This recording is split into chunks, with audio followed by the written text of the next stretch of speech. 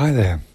So this is the third in a series to help new believers just understand the basics about what it means to be a Christian. And this time we're going to look at God Almighty, the Heavenly Father. So what is your concept of God? Do you know God as your Heavenly Father? Can we understand what God is? I'll place a bet right now that as you grow in your belief, your concept of God will change over and over again. Is that because God changes? No, but our understanding of God is constantly changing. God is totally beyond our comprehension. For a start, He's outside of time and matter. He does not live in our universe and is not constrained by any of the laws of our universe. Odds on, you've been taught that God doesn't exist and that our universe evolved from a Big Bang. Humans developed over billions of years through natural selection. Life could have travelled to Earth on a meteorite. Well, that's not what the Bible teaches us. Before anything ever existed, God was. The first verse of the Bible says, in the beginning, God created the heavens and the earth. That's in Genesis 1:1. We'll look at creation in section 6. The point I want to get across here is that before anything ever existed in our universe, God existed. We find that so hard to get our heads around because in our experience, we are ruled by time and matter. Our minds find it so hard to relate to something outside of our experience. So what is God like? The Bible teaches us that God has many facets to His character. If you look at the website, you'll see all the references to what I'm just about to say. He is eternal, infinite, and He always existed. He's all-powerful with unlimited power. He knows all things. He's everywhere. He's unchanging. He's self-sufficient. He has no needs.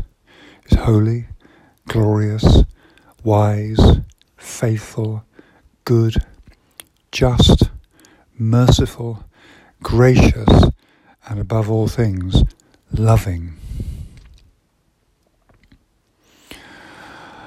So what do we call God? When you start reading the Bible, you'll soon learn that God is called by many names. Some people have even suggested there are over 900 names of God in the Bible. God, the Lord, God Almighty, Yahweh, Everlasting Father, to name just a few. Every name of God teaches us something more about His character. Moses met God at the burning bush in Exodus 3:2. During that encounter, Moses asked God to tell him His name. God said, I am who I am, in Exodus 3:14. You can learn more about that name on a website, link on the website. I personally understand it this way. God supplies my every need.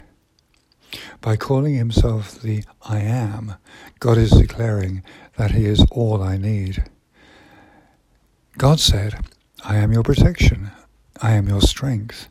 I am your hiding place and your shield. I am your bread you need. I am the breath you breathe.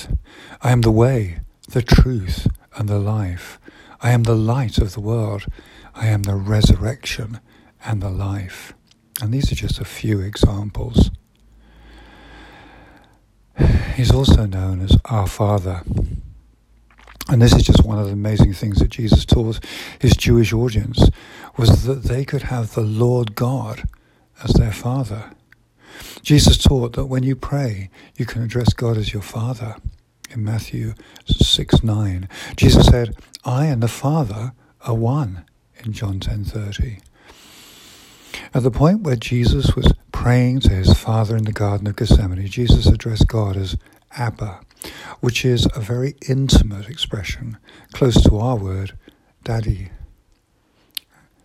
Paul said, and because you are sons, God has sent the Spirit of His Son into our hearts, crying, Abba, Father, in Galatians 4:6. How can we call God our Father? Well, Jesus Christ is His Son. And as a believer, you are now in Christ.